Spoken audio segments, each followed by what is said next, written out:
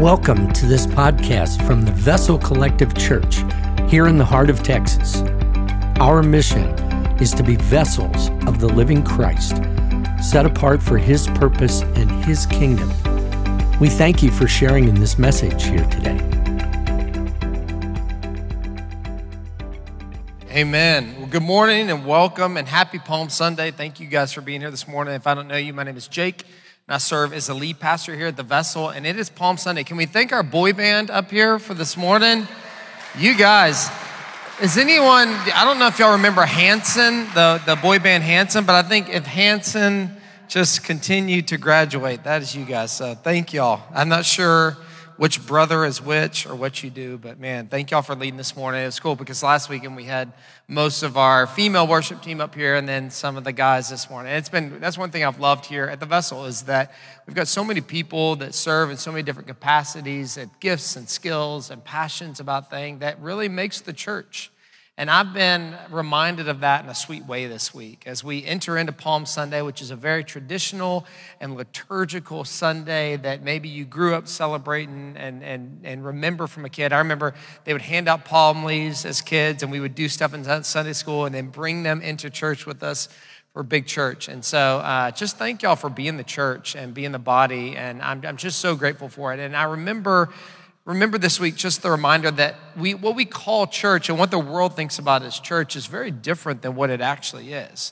And a lot of times we think, man, the Sunday gathering and coming into this place and meeting in this room in an hour and 15 minutes or so is church. But really, church is a body of people. And as we sang that old hymn, "It Is Well With My Soul," I know the things that are going on in our body right now, in our church, and even in just this small congregation and people that the Lord and we call the Vessel. Like, I know your stories. I know that there's lots of us that are walking through hard things. I know that there are some of us that are walking through sickness in our own lives or sickness with our family. That's us. We've been praying for my mother-in-law for 3 years now that's on this journey with melanoma. I know that there are people in this room that have family members pass recently, and you're mourning that and trying to walk through that and how to care for your parents and your loved ones. I know that there are people that are going through divorce stuff right now and relational stuff. I know that there are families that are hurting because they've got family members that are in other countries. I know that there are people that are looking for jobs, people that are wanting a new job. And I've just reminded this week of that's what we walk through and what we do in this world is hard. It is hard. We've got kids in the room, and I want to say that to you, for our kids, is that life is hard. And it is not about living a life and being a Christian, making everything okay and making all of our circumstances of life okay. But it's about that, the truth that it is well with my soul because of what Jesus did for me. And as we celebrate this morning, we've been in this series of the gospel, it is truly looking at what is the gospel? What do we say is true about Jesus? What is it that we believe? What have we put our trust and our faith and our life in? And not just in a moment, but every day and every moment that we go through. The troubles in our life, the struggles that we have, the things that we're walking through right now. How's the gospel ring as true for us now as it did however many years or days or weeks ago that we gave our life to the Lord? And it's about this victory that we have in Jesus. And so that's really what Palm Sunday is it's a celebration of the gospel and the victory that we have in the gospel. And so as we look this morning, as we look this morning and the next Sunday, this is a time where we just really put on display and profess the truth about Jesus. And so I will also, as Dustin did, plug Easter next week. If you haven't RSVP'd, please RSVP. That's really important so we know how many people are coming. And so if there's a change in the weather, be praying for good weather. So far, so good, that it's going to be beautiful. But if there's a change and we need to move, we can email and let you know of that.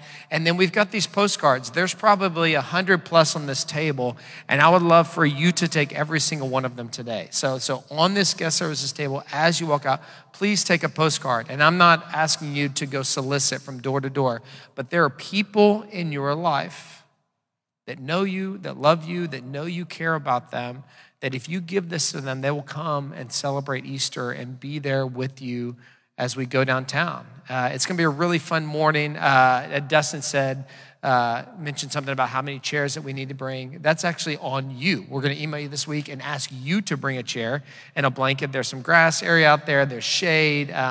It's not going to look like this, right? We're not going to have rows of chairs with the screen.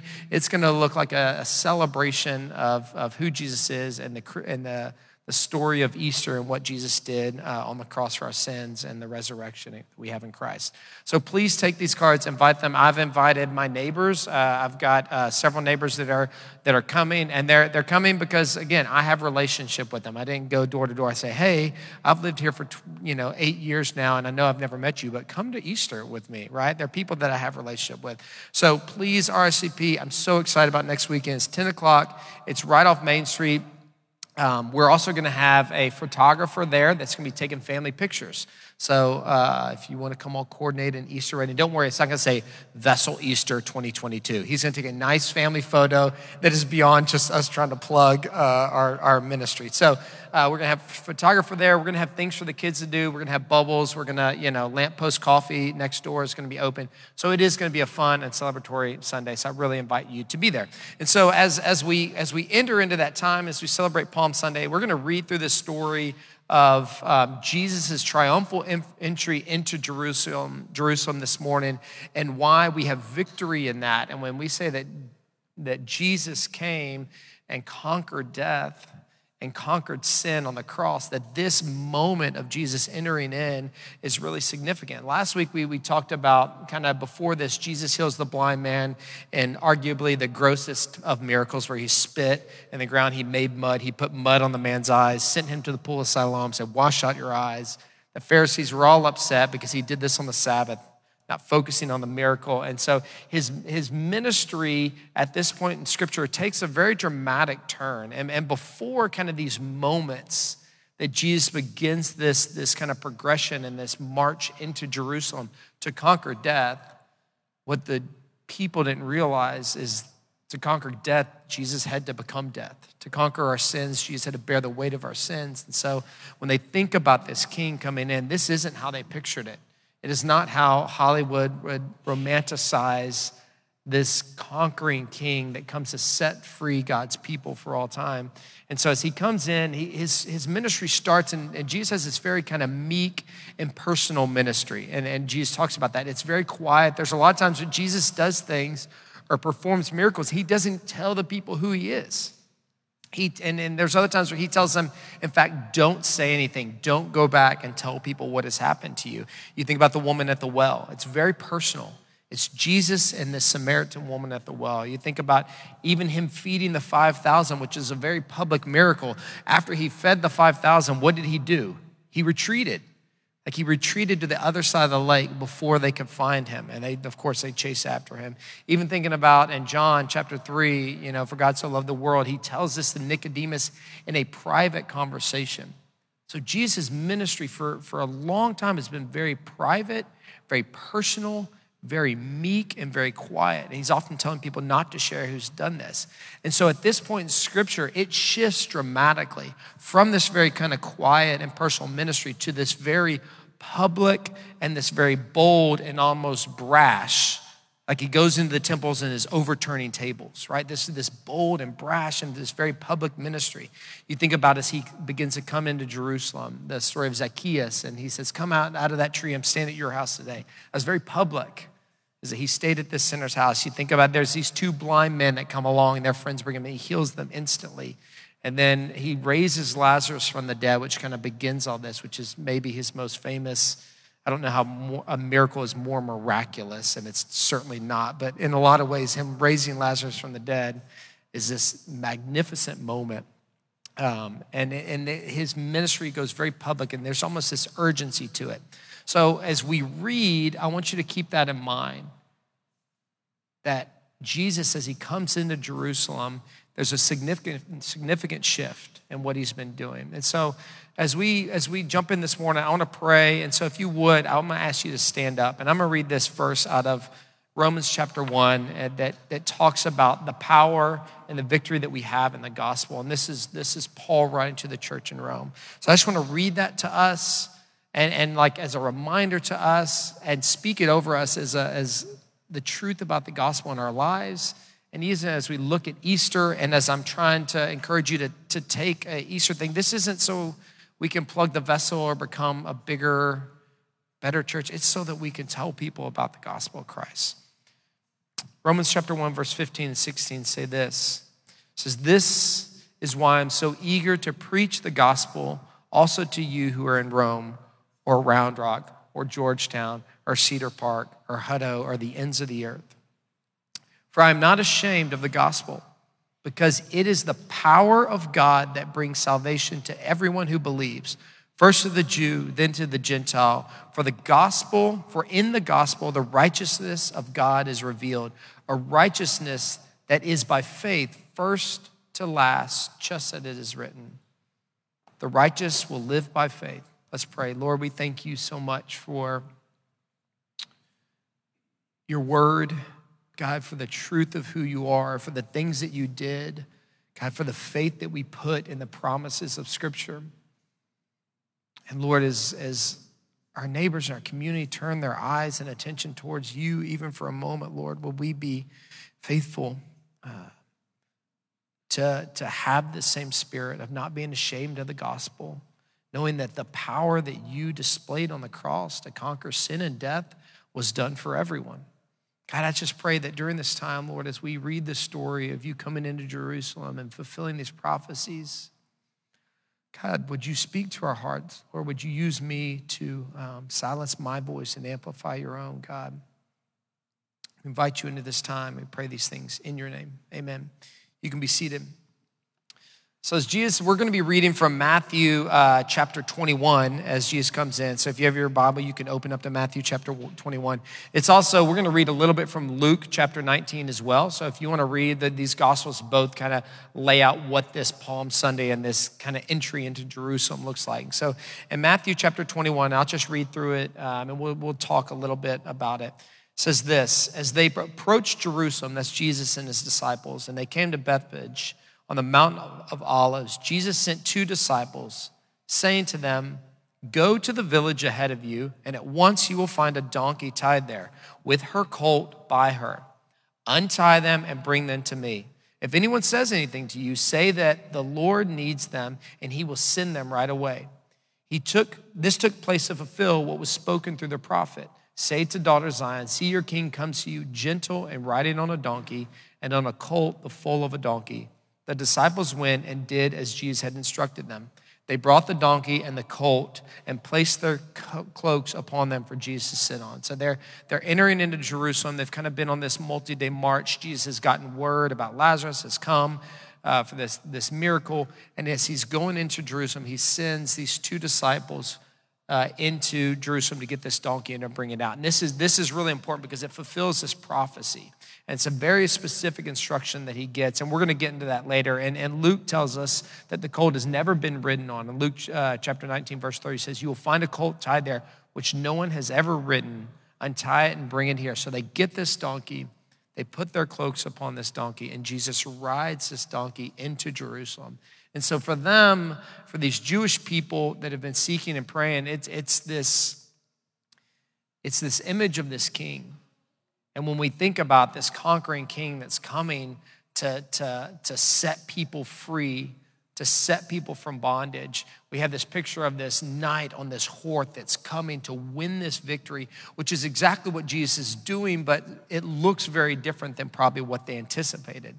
A donkey and the foal of a donkey who's never been ridden with a cloak on its back is probably not the most intimidating, conquering hero that we may think. Verse 8 says this: "A very large cloud spread their cloaks on the road, while others cut branches from the trees and spread them on the road," which is why we call it Palm Sunday. Revelation chapter 7 tells us that in the end, God's people from every tongue, every tribe, every nation, we talked about the nations, will cut and wave what? They'll wave palm branches. It's very symbolic of this same moment that's happening here. And so they spread them out on the road. The crowds went ahead of him, and those that followed shouted, "Hosanna to the Son of David. Blessed is he who comes in the name of the Lord. Hosanna in the highest heaven." When Jesus entered Jerusalem, the whole city was stirred and asked, "Who is this?" The crowds answered, "This is Jesus, the prophet from Nazareth in Galilee." And so as we see Jesus coming in to claim this victory on the cross and to conquer sin and death for us and for the sins of the world, for all mankind, we think about the power that's in that.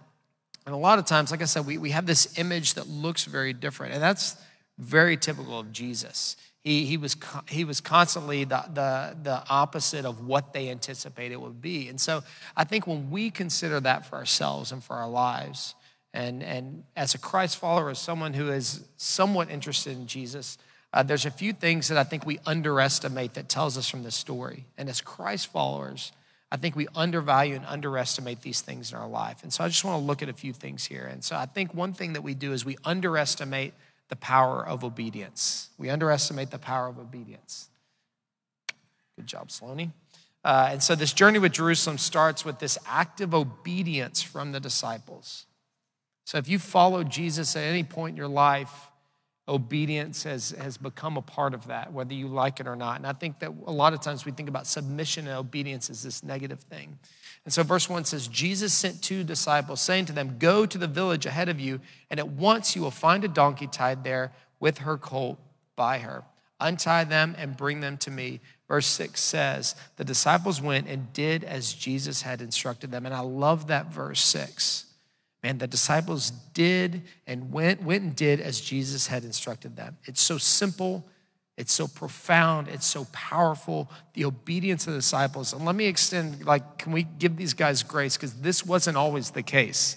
There were time and time again where they were not obedient, where they failed, where they asked questions, where they said, "Jesus, are you sure? Is this the right idea? Is this what we should be doing?" But after following Jesus and doing ministry with him for 3 years, we see them and simply and powerfully say the disciples went and did as Jesus had instructed them. And I wonder, for us as a body of Christ and for us as Christians and Christ followers, and what if verse 6 described our life? What if what people said about us as Christ followers, that they went and did as Jesus had instructed them? And how powerful and what the Lord would do if we had that level of obedience. And I know that this seems like an unnecessary or insignificant detail. If you're just reading through this story, if you're you've cracked scripture for the first time, you're in Matthew, you've heard something about this, and now you get to this part in scripture and you think, why does this matter? What do we care that he rode in on a donkey? Why does it matter to leave this detail in there? But this is really significant. And this is actually a really profound fulfillment of a prophecy that was prophesied by Zechariah generations before. Zechariah chapter 9, verse 9 says, "Rejoice greatly, daughter Zion. Shout, daughter Jerusalem. See, your king comes to you, righteous and victorious, lowly and riding on a donkey, on a colt, the foal of a donkey." And this is a big deal. What Jesus did and their faithfulness to do this was a big deal. And Jesus knew it. As a Jew, he knew it. As a son of God, he knew it. He knew what an important step this was. Sometimes I think in our lives, it's easy to dismiss little things as insignificant or unnecessary. And when we think about being obedient to the Lord, if you've ever had a moment where God has stirred something in your heart that doesn't sound very significant, but to stir in your heart to do something that may not seem very profound, you never know what the Lord is going to do with that and how he's going to use it. But the fulfillment of this prophecy was important, and it depended on the disciples' obedience. If they wouldn't have done this, if they would have said, "Hey, can we just walk? Or maybe we'll grab a horse, it'll be quicker, there's one right there." Whatever it would be, it might be easier. This prophecy would have never been fulfilled. And I want to give some context. In the last 10 years of church or so that I look at the church landscape, the idea of prophetic ministry has become a really hot buzzword within Christian and evangelical culture. It's man, do we have a prophetic ministry? And people say, "Man, I got this prophetic word from the Lord," or, "God has given me this prophetic vision over A, B, or C." And every time they go to church, they receive this prophecy or this prophetic vision that God's going to do this in my life. And I just want to say, and I don't want to not to just dump on that culture, but I want to say this is not that. Like this is not like, hey, one guy said, hey, I've got this prophetic vision that Jesus is going to ride in on. This is not that. This is a prophet from God that gave this prophecy of this Savior and this Messiah coming in on a donkey, on the foal of a donkey. And coming in. And that's really significant because like this was something that, hey, it wasn't like, hey, do you remember that guy said? This was something they wrote down. This was a covenant, I promise from God that this would be a sign and a symbol and that the Lord would fulfill this when the time was right. They knew this was important. They saw this as a sign. And I just want to say, like when we say the word prophetic or like you hear that, this is not that.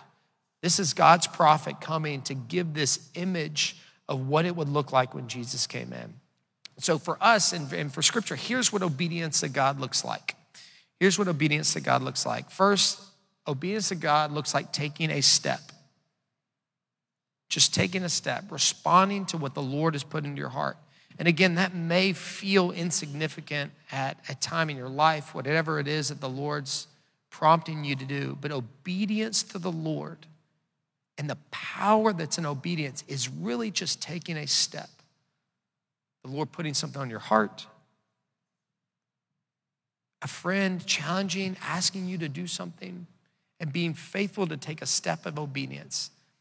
Then do it again, right? Like you take a step of obedience once, and then you do it again. You repeat the process. It's just walking in obedience, one step after another.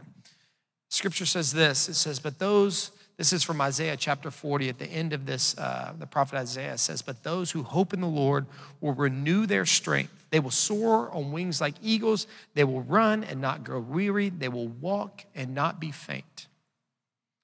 And I think we read this verse and we don't realize that this is backwards. Like how we imagine the old adage is, hey, you got to crawl before you walk. You got to walk before you run. This is backwards. What Isaiah says, they will soar on wings like eagles.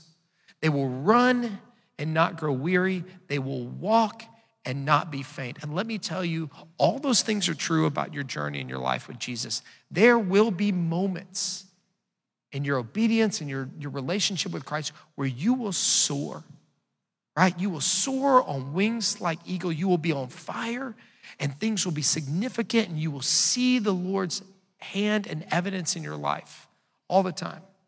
There will be times where you will run and not grow weary, where you will sprint and go after something. But the lot of what it looks like to be obedient to Christ is to walk and not faint.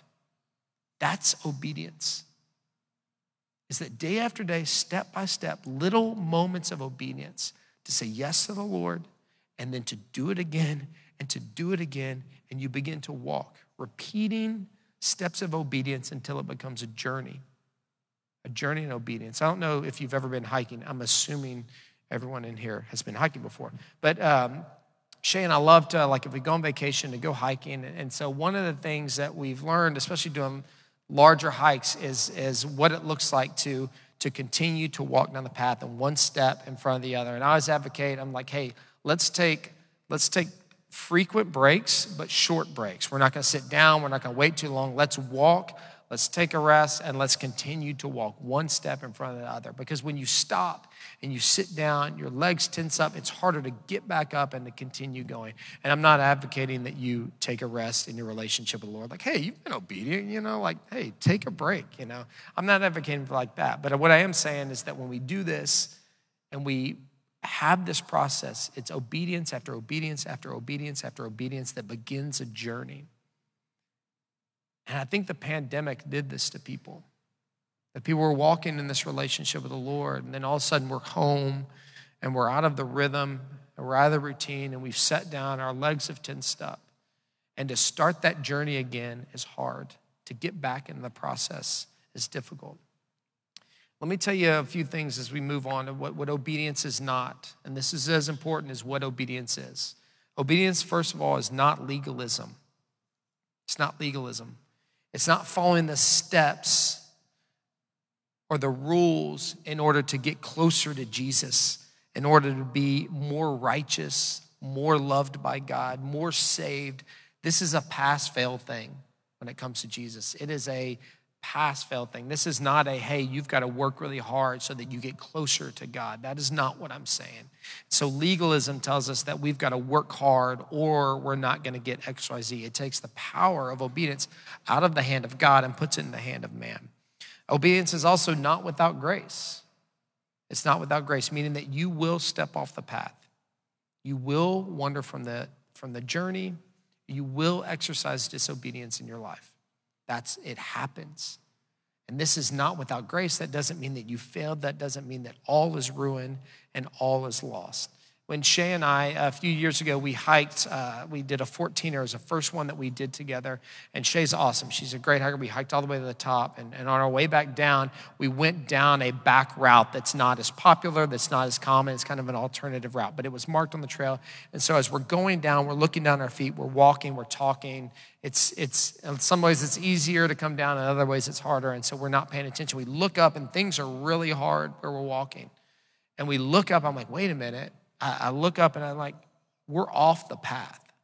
And you can see the path. It's like 50 yards down and we're not in danger. It's not bad. But I'm like, oh, okay, we wandered off the path. We missed a turn. We missed a direction, whatever it was. And so we had to work to get back to the path, right? And so I say that to say, like, we all wander off that. We all get off the journey. We all exercise disobedience in our life. You think about dieting or exercise, like someone that's exercising or trying to diet or whatever it may be, it's not the day that you fail or the day that you don't work out or the day that you don't eat right. What is it?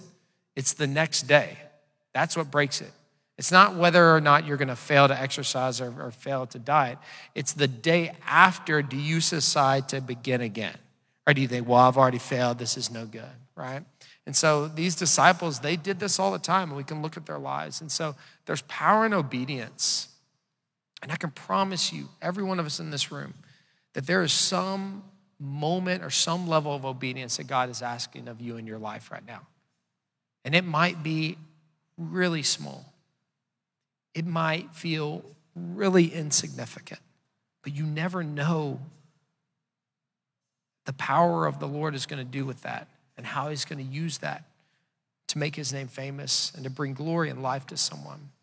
We also, not only do we underestimate the power of obedience, we also underestimate the power of humility. We underestimate the power of humility. Here's the truth, is that humility is one of the consistent characteristics of Christ, yet it is a value that is nearly absent from modern Christian culture. Amen? Man, like you look at the life of Jesus, and he has these humble moments after humble moments, and this characteristic is perfected in Jesus. Yet we look around at Christian culture, and humility is absence. And so I define humility as having an authentic view of oneself in light of others and before God, to having an authentic view of oneself in light of others and before God. And granted, that is the Jake definition. That's not Merriam-Webster. I know it probably sounds like it, but it is not. But it gives us a clear picture of why it doesn't exist in the church. And look at the posture of humility that's perfected in Jesus in this picture of him riding into Jerusalem. It says this in verse 7, they brought the donkey and the colt and placed their cloaks on them for Jesus to sit on.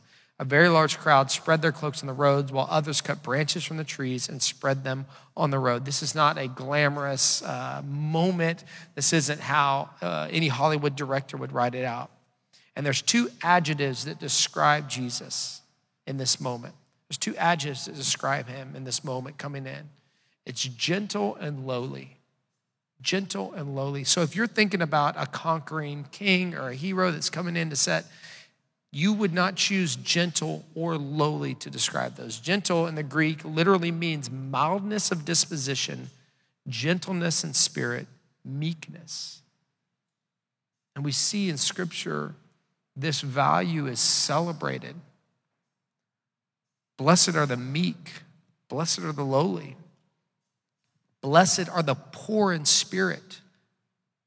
And we see this in Scripture. And does anyone want to be called meek? Does anyone want to be described as poor in spirit? No, certainly not. Because we don't have a high value of humility. Humility is one of our core values here at the Vessel. And it is the hardest core value because we're not claiming that we are this perfection of humility, but we're claiming that it's an important value for us, and we're going to guard and protect and desire God to humble us as a church, to make us humble as a body of Christ. The word lowly means poor, afflicted, humble, wretched. That's the biblical definition of what lowly means. Now tell me, does that sound like some sort of conquering hero? Poor, wretched, lowly, humble, afflicted. But those are the two adjectives to describe Jesus. And man, if you went out and said, hey, man, Jay Shell, that's my neighbor. I'm going to invite him this week. I've already invited you. Jay, I want you to come, man. I'd love for y'all to join us for Easter. If your family is free on this Sunday, you'll love the vessel, man. We're lowly, afflicted, gentle. We're wretched. We're meek. We're poor in spirit. I mean, he's like, really? All right. Right? That's not how we would describe ourselves. We're like, man, it's awesome. Our music is great. We do all this great stuff and yada, yada, yada. We try to boost ourselves up. But biblically, humility is a huge value. And in juxtaposition, there's this infamous pastor, when talking about ministry of church, he said this about the ministry of his church. He said, there is a pile of dead bodies behind the bus, referring to his ministry by name. There's a pile of dead bodies behind the bus of our church. And by God's grace, it'll be a mountain by the time we're done. By God's grace, it will be a mountain of dead bodies by the time we're done. How is that? That's wrong. That's anti-Jesus. I heard another quote this week from a pastor that was ranting and raving, and forgive me, if you want me to rant and rave, I'm not going to do that. He was ranting and raving, he said, and somebody said, why don't you preach like Jesus? He said, because I couldn't sell tickets if I did. I think, man, like that is broken. And while it's easy to cherry pick this infamous quote, this is a sentiment that's across Christian culture. And you wonder why the world looks at the church and says, yeah, I'm good. And why it looks so different from Jesus. But here's the problem. Here's the truth. We can't control the humility of others. And certainly, that's not humility. It's easy for us to look and point and say, that's wrong. That's not humble. That's arrogant. That's prideful. That's egotistical. But we can't change them. But we can, as Christ followers and as a church, seek humility for ourselves and be different. And it's always easy to point it out in another. God promises in Scripture that he will exalt the humble and he will humble the proud. So as we see that going on, it's easy, and I'm telling you for myself, it's easy to get spun up and to get hurt or angry about that. But we've got to let the Lord deal with that, because he says and he promises he will humble the proud. I don't know if you want to be humbled by the Lord, but I do not. Like I would rather the first part, exalt the humble. And not to say that we're humbling ourselves just so that we can be exalted, because now you're not humble and you're going to be humble. Anyways, it's this great circle. Humility is when we look at ourselves, it's humility is having an authentic view of oneself. When we think about it, I defined it as this. Humility is having an authentic view of oneself in light of others and before God. So if we're going to have an authentic view of oneself, I'm not talking about false humility, because false humility is just pride disguised as humility. I'm talking about true humility, one before God. Before God. And I think that this actually begins before you have a relationship with Jesus. That you can't approach the cross, you can't approach a relationship with Jesus if you don't first humble yourselves. If you realize that you are in need of Savior, that your relationship with Jesus begins at a moment of humility, realizing your need before God. It's not just before God, but it's also in light of others. It says, love the Lord your God with all your heart, soul, mind, and strength, and then love your neighbor as yourself. These are the two greatest commandments, to seek humility in light of others. Not only to know what is true about ourselves, but also what is true about others. It begins us to help us to see the world differently, to see people how Jesus sees them. And I think that this is truly the test of humility. As you look out to others, as you look to your neighbors and your coworkers, those who have hurt you, those who have let you down, your family members, and do you see them how Jesus sees them? Do you value them not just as worthy as you are, but as more important, better than you? Philippians says, do nothing out of selfish ambition or vain conceit, but in humility, consider others better than yourselves. That's the bar. That's the barometer of what we're asked. What does nothing mean? Do nothing. What does nothing mean? Nothing means nothing, right? Do nothing out of selfish ambition or vain conceit, but consider others better than yourselves. That is a hard standard, but that's what humility looks like. In Matthew chapter 20 says this, Jesus called them together and said, this is amongst right before this chapter 21 as they're entering in. Jesus called them together and said, you know that the rulers of the Gentiles lord it over them and their high officials exercise authority over them. Not so with you. Instead, whoever wants to become great among you must be your servant, and whoever wants to be first must be your slave. Just as the Son of Man did not come to be served, but to serve and to give his life as a ransom for many. You will never choose wrong by serving someone. If you're struggling with humility, you're struggling with valuing someone else as important, as good to yourself, you will never go wrong serving them. My grandmother passed away this past fall, and the end was really hard. She had lived this wonderful life. She was 90-something years old, and my mom has 4 sisters. She's the oldest, and man, at the end of her life, they served her. She wasn't grateful. She wasn't appreciative. She didn't have perspective because she was hurting and she was dying. But they chose to serve her. I mean, I promise you there could have been moments where they said, Mom, you're on your own and I'm not going to help you, or I'm not going to do this, or this is wrong. And to puff themselves up, but they decided to humble themselves, to consider her better and to serve her. And I promise you, at the end of their life, they didn't say, man, I wish I wouldn't have done that. So wherever you are, if you're struggling with someone in your life and to consider them better than yourselves, I want to encourage you to serve them. And finally, in this, we see that not only do we underestimate the power of obedience and the power of humility, but we underestimate the power of profession. We underestimate the power of profession. And certainly I don't mean your profession or your job, which is plenty valuable. That's not what I'm talking about. But it's the importance and power of the language of the gospel. And then we often say, man, we preach to ourselves. And I see this all the time when I prepare and come up and share what God's put in my heart. Man, it's for me. It's for me because I'm struggling and what it looks like to profess the truth of the gospel. And so first, I want to give a word of caution and a trigger warning, so to speak, and not to be melodramatic, but this is a very biblical concept, the concept of professing. Dustin had us do it to start our service. Said, hey, we're going to put scripture up and we're going to say it out loud together. We're going to profess the truth about the gospel. And this is a really important thing, but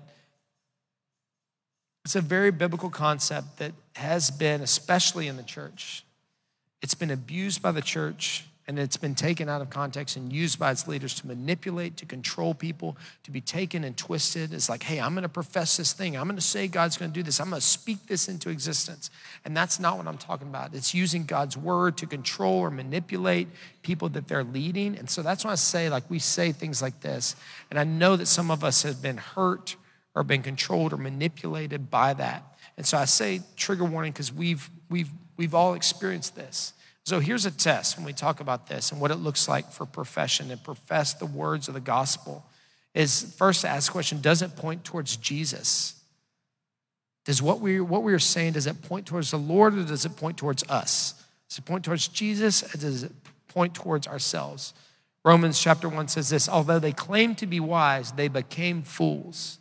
Talking about those who claim to know everything about Jesus. Second question to ask is it filled with the Spirit? Does it point towards Jesus and is it filled with the Spirit? In Galatians chapter 5, you don't have to wonder what fruit is. We call fruit all these different things. Scripture tells us what fruit is. The fruit of the Spirit is love, joy, peace, patience, kindness, goodness, faithfulness, gentleness, self-control. And if if it's not full of those things, and if that's not the fruit that it's bearing, and I'm not discounting, man, certainly God uses the gospel and his word and his truth to correct us, to rebuke our lives, to point us in the right direction, to, like I said, get us back on the path. But even then, it's done out of love. It's done out of patience and joy. It's kind. It's gentle. It's under self-control. So as we look at this scripture and Jesus writing in this idea of profession and importance, the Gospel of Luke records this same instance, as I mentioned before. And in verse 37, chapter 19, it says this: when he came near the place where the road goes down the Mount of Olives, the whole crowd of disciples began to joyfully praise God in loud voices for all the miracles that they'd seen. Blessed is the King who comes in the name of the Lord, peace in heaven and glory in the highest. Some of the Pharisees in the crowd said to Jesus, "Teacher, rebuke your disciples." Jesus said this, "I tell you," he replied, "if they keep quiet, the stones themselves will cry out." I mentioned earlier about Jesus' ministry going very public, and this crowd begins to praise Jesus. He doesn't silence them. He doesn't quiet them. He lets them profess these truths about who he is, and these prophecies are being fulfilled. He's riding on this donkey there. He's coming from the house of David. If you want to get deep into it, in Daniel, in the timeline to the day is when Jesus is riding in. He's coming from Nazareth. He's coming back to Jerusalem. There are prophecies being fulfilled again and again and again all at once. It's all these things promised in the old scripture. It's like this, they're merging in this beautiful moment where they're all coming together and they're professing these things. They say, "Blessed is the King who comes in the name of the Lord, peace in heaven, glory in the highest." And the Pharisees scripture says that they're indignant, that they're angry, that they're offended by what they would say. And he says, "Rebuke your disciples." And I love this. He tells them, he says, "I tell you," he replied, "if they keep quiet, the very stones will cry out." I love this, man. That is so, I don't know the right church word, awesome. I would say something different. But dude, it's so good. Like, rebuke them. He said the very stones would cry out if they do not. Here's the truth, that when we profess the truth about Jesus, it makes the enemy powerless. Talk about the power of profession. Not only does it bring power in our lives and power of the gospel, but it makes the enemy powerless over things. That's why they're angry.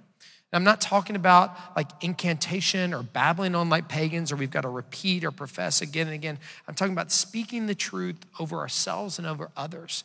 You know, I've been in an authenticity group, which is a men's group here at Vessel, and man, that was some of the most powerful things that came out of it. To sit around a table with men, sharing their struggles in their life out loud, and to be able to tell them that's wrong. That's not true about yourself. To have guys say, "Man, I'm really failing as a husband in this, and I've been not following Jesus, or I've struggled with this sin, and I know I'm rotten, and I know I'm no good." Man, the power to sit across to someone and say, "That's not true," and you're saved, you're forgiven, God loves you, you love your spouse, you love your family, and that is powerful, and it's completely disarming to the enemy. The enemy wants us to shut down and to tell ourselves that and to be alone, and we need people in life that will tell us the truth about the gospel to ourselves. The enemy says, "Rebuke your disciples." And again, he says, "To keep quiet or the stones will cry out." And I don't know if you've ever read much about St. Francis of Assisi. Anyone? Any Catholics in the house? Thank you, Jeff. Jeff is a good little Catholic boy, grew up in Catholic school. I love St. Francis, and he is awesome. And so there's this legend about him, and he's a saint. He's the saint of ecology or something like that. And there's this legend of him that he used to preach to the animals and preach to the birds. And so there's this lore that says he's going along with the friends, and they're walking along the trail, and they come, and there's these 2 trees that are filled with birds. He says, "Hey, hold on a minute while I go preach the gospel to my sisters, the birds." And the Lord says that the birds surrounded him and none of them left, and he just preached the gospel to them. And I know that we're thinking like, whoa, that goes against my theology. That's not right. How can, not all dogs go to heaven? I mean, they're not, like sin and all that sort of stuff. But he preached to these birds, and he became like this infamous lore about St. Francis of Assisi. And Psalm 148 says this. It says, "Praise the Lord from the earth, you great sea creatures in all ocean's depth, lightning and hail, snow and clouds, stormy winds that do his bidding, you mountains and hills, fruit trees and all cedars, wild animals and all cattle, small creatures and flying birds, kings of the earth and all nations, you princes and all you rulers on the earth, young men, women, old, children, let them praise the name of the Lord, for his name alone is exalted. His splendor is above the earth and in the heavens. Man, that's powerful. I don't know if you spend any time out this weekend, but just going and standing in the glory of God and the sun. I was driving with the boys this week because Sloan was out, and the sun was setting. It was beautiful, and it was blinding Keller. He's like, I can't see anything. I said, well, can you see the sun? He was like, yeah. Right, man, the glory of God and what profession looks like. And as they enter in, they're saying this. They're saying Hosanna, which literally means it's an expression that originally was a cry for help. Save us, save me.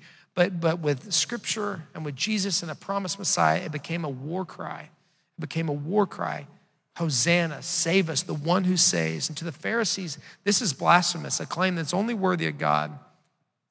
But here is in the power. Is that this is exactly what Jesus was doing. He was coming in right on this colt to save them, to set them free, to conquer death on the cross, to give forgiveness for their sins for the world. He's coming in. And so as we close, I'm going to invite our worship team. We're going to close out with some music. And if you want to sit or you want to stand and proclaim the words of this song, to do that. As we look about this and we think about the gospel and we think about obedience and we think about humility and we think about profession, that's the gospel. Like, that's it. Like, we don't get to Jesus first without humbling ourselves, realizing in the presence of God that I am in need of saving, no matter how good I've done or how hard I try or the goodness in my life, that I am in need of a Savior to save me from my sins, to give me life where there is death. It's humility. And it starts with us professing our faith in Jesus, what Jesus did on the cross, and saying yes to that. And it is a step of obedience. It is the first step of obedience, humbling ourselves, professing who the Lord is, and being obedient to that calling.